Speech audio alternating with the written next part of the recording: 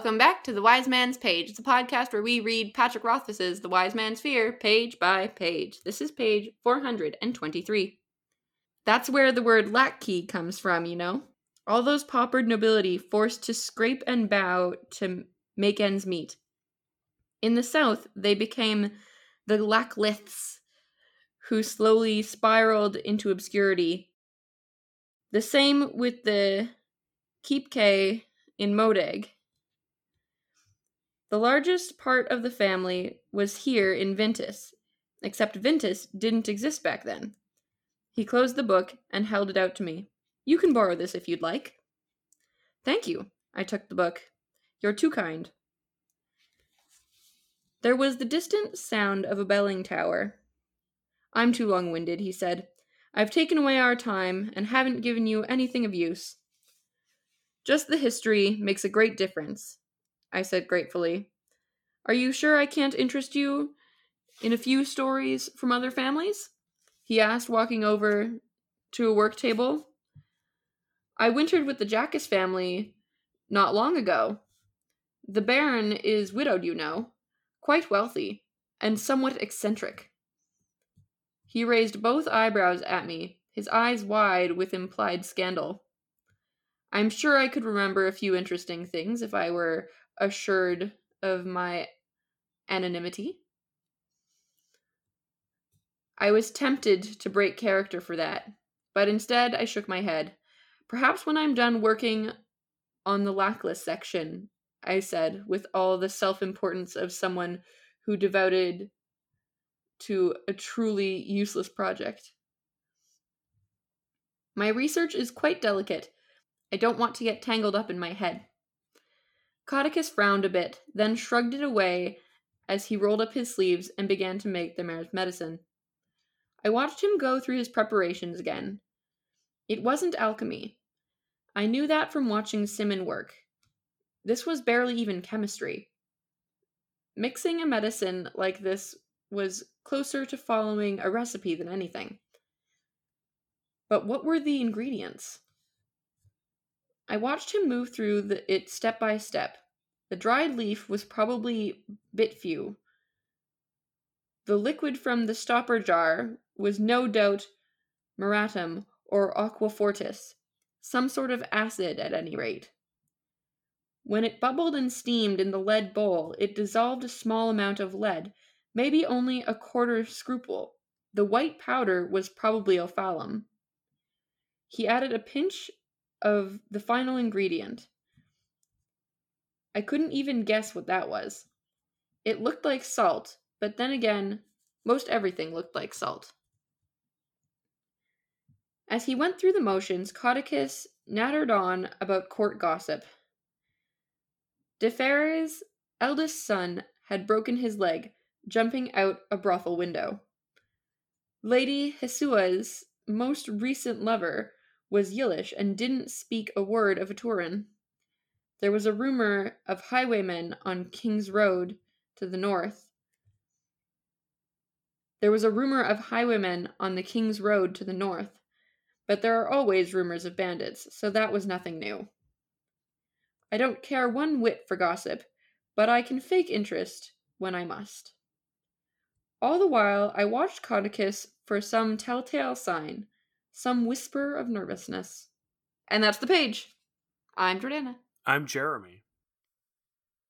So, once again, Rothfuss has created a false etymology for a word, which is something that we've seen him do before. And this time he does it with the word lackey. I was sort of wondering if that was going to happen. I didn't remember it happening when I read the last page, but I was thinking about commenting on it, and I was like, no, I'll wait and see. And I'm glad that I waited and saw, because it does happen. Is it possible that you remembered somewhere in the deep recesses of your mind that this was coming up? It's possible. I mean, it's unlikely, but it's possible. We get a little more detail on this page about how Codicus makes his tincture comparatively to what we got before. Or I guess it's not that we get more detail, it's that we get different details. Yeah, and we get like Kvothe try to work out exactly what it is, right? So Kvothe is paying attention to slightly different things. Mm-hmm. But again, it's all guesswork. And again, Yeah, so it's still up in the air whether or not this thing is in fact what Kvothe thinks it is. Mm-hmm. And again, throughout this chapter, we still get Kvothe trying to figure out kind of what we're trying to figure out. Like, is Codicus a fraud? Is he really an arcanist? Is he deliberately poisoning the mare? Is he poisoning the mare by accident? Is he poisoning the mare at all? Like, these are all questions that are still up in the air as far as the reader is concerned. And I think Kvothe, having started to second guess himself, is now like starting to reevaluate and try to like gather more evidence to support his hypothesis, right? Even if only for himself. As far as like collecting information and evidence, it would still be good for him to listen to that gossip and collect information from the gossip, but he doesn't really. Like, he doesn't want to hear about the gossip. But I feel like if stories are important and if knowing more things about the court is important, why doesn't he care about the gossip? Yeah, I mean, that's a good point. Maybe the information that Codicus is nattering on about will become important to Kvothe later, and it would have been good for him to be paying more attention now than he is. But in his defense, I think that as far as he's concerned, the issue of whether or not the mare being poisoned is more life-threateningly immediate for him. I also have a crackpot theory on this page. I am channeling my inner Nick. Do tell, lay it on us. It is regarding the Jackas family. So Codicus says that he summered with the Jackas family, and he's offering like info on that. But also, so for Kvothe to maintain the character he's playing, he needs to say no to that information. But what if Codicus knew that Kvothe is not the dumb lordling? Or what if Codicus somehow knows that Kvothe is somehow like negatively connected to Ambrose, is trying to bait Kvothe with the Ambrose stuff, like on purpose? That's a good question, because certainly I am tantalized by that information about the Jackas family. Oh, aren't we all? Aren't we all? And yeah, that's a good point. Like, what if Codicus, because by the end of this chapter, we can be sure that Codicus is suspicious of Kvothe in the same way that Kvothe is suspicious of Codicus. And if that is the case, and maybe Codicus is not as dumb as we think he is. Maybe he is like, oh yeah, I've heard of this kid from the university who like got into a big feud with the heir of the Jackases. Maybe this is that guy. With hair as red as flame and probably easy to spot. Right. So one way but I can't be sure that it's him. So one way that I could try to be sure is to bait him with information about this guy I know he hates. That is an interesting idea. Anyway, I don't believe my own crackpot theory, but I just thought I'd throw it out there. You're playing the devil's crackpot. Sure. Yeah. Maybe the crackpot's maybe advocate. Mm-hmm. Because Nick's not here to offer his generally crackpot theories. So someone's got to do it. And I'm sure he'll be listening to this episode when it comes out, hopping from foot to foot with rage as he goes, "You fools, you've got it all wrong. Don't you understand that this is just further evidence of the time loop and that Codicus is actually Kvothe's son from a different timeline?" Probably something like that. Mm-hmm. It is worth just like thinking about what information we're getting about the Jackases, though. The Baron, aka Ambrose's father, is a widower, quite wealthy and somewhat eccentric. So what does eccentric mean in this context, right? Like, is he eccentric because he is, like Ambrose, a tyrant who is completely full of himself and, treats his servants like crap? Or is he an eccentric because he is the opposite of Ambrose? If he's like, what if our barony was a democracy instead? What if we treated the servants nicely and gave them equal rights? What if he is an arcanist? What if he's an emir? Like, the word eccentric could mean all kinds of things in this context. Yeah, I don't know how to apply that. I'm open to whatever Rothfuss gives us as far as details, should they appear in Doors of Stone. Yeah, I don't think we're meant to be able to make a guess just yet, but I think it is meant to make us think what is going on with Ambrose's dad and how has that affected who Ambrose is, right? I think the other kind of relevant detail is that the Baron is a widower. Ambrose's mom is dead. And we don't know when that happened. Yeah, and how did it affect Ambrose, right?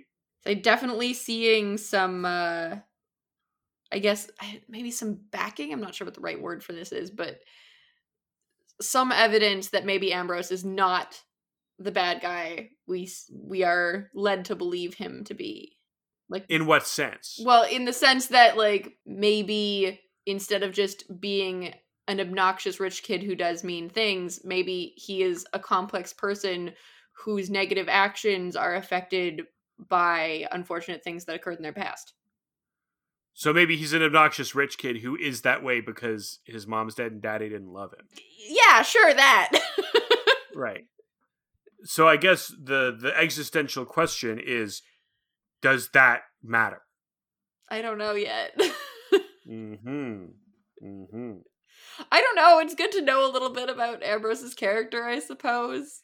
It's nice to know that instead of just being a dick for the sake of being a dick, he might, like, it's not excusable, but he might have, like, stuff that makes him do that maybe he doesn't have as good control over as he should. Like, maybe he acts out in a way that he has yet to be able to manage. Sure. He's a product of his environment and his upbringing. Yes. Which does not excuse his behavior, but is interesting to learn about. It can explain his behavior, perhaps. Yes. Without excusing it. I feel like that's kind of all I got on this one. If you have nothing else, should we move on? Sure. I do have a note I would like to bring in from our listening audience.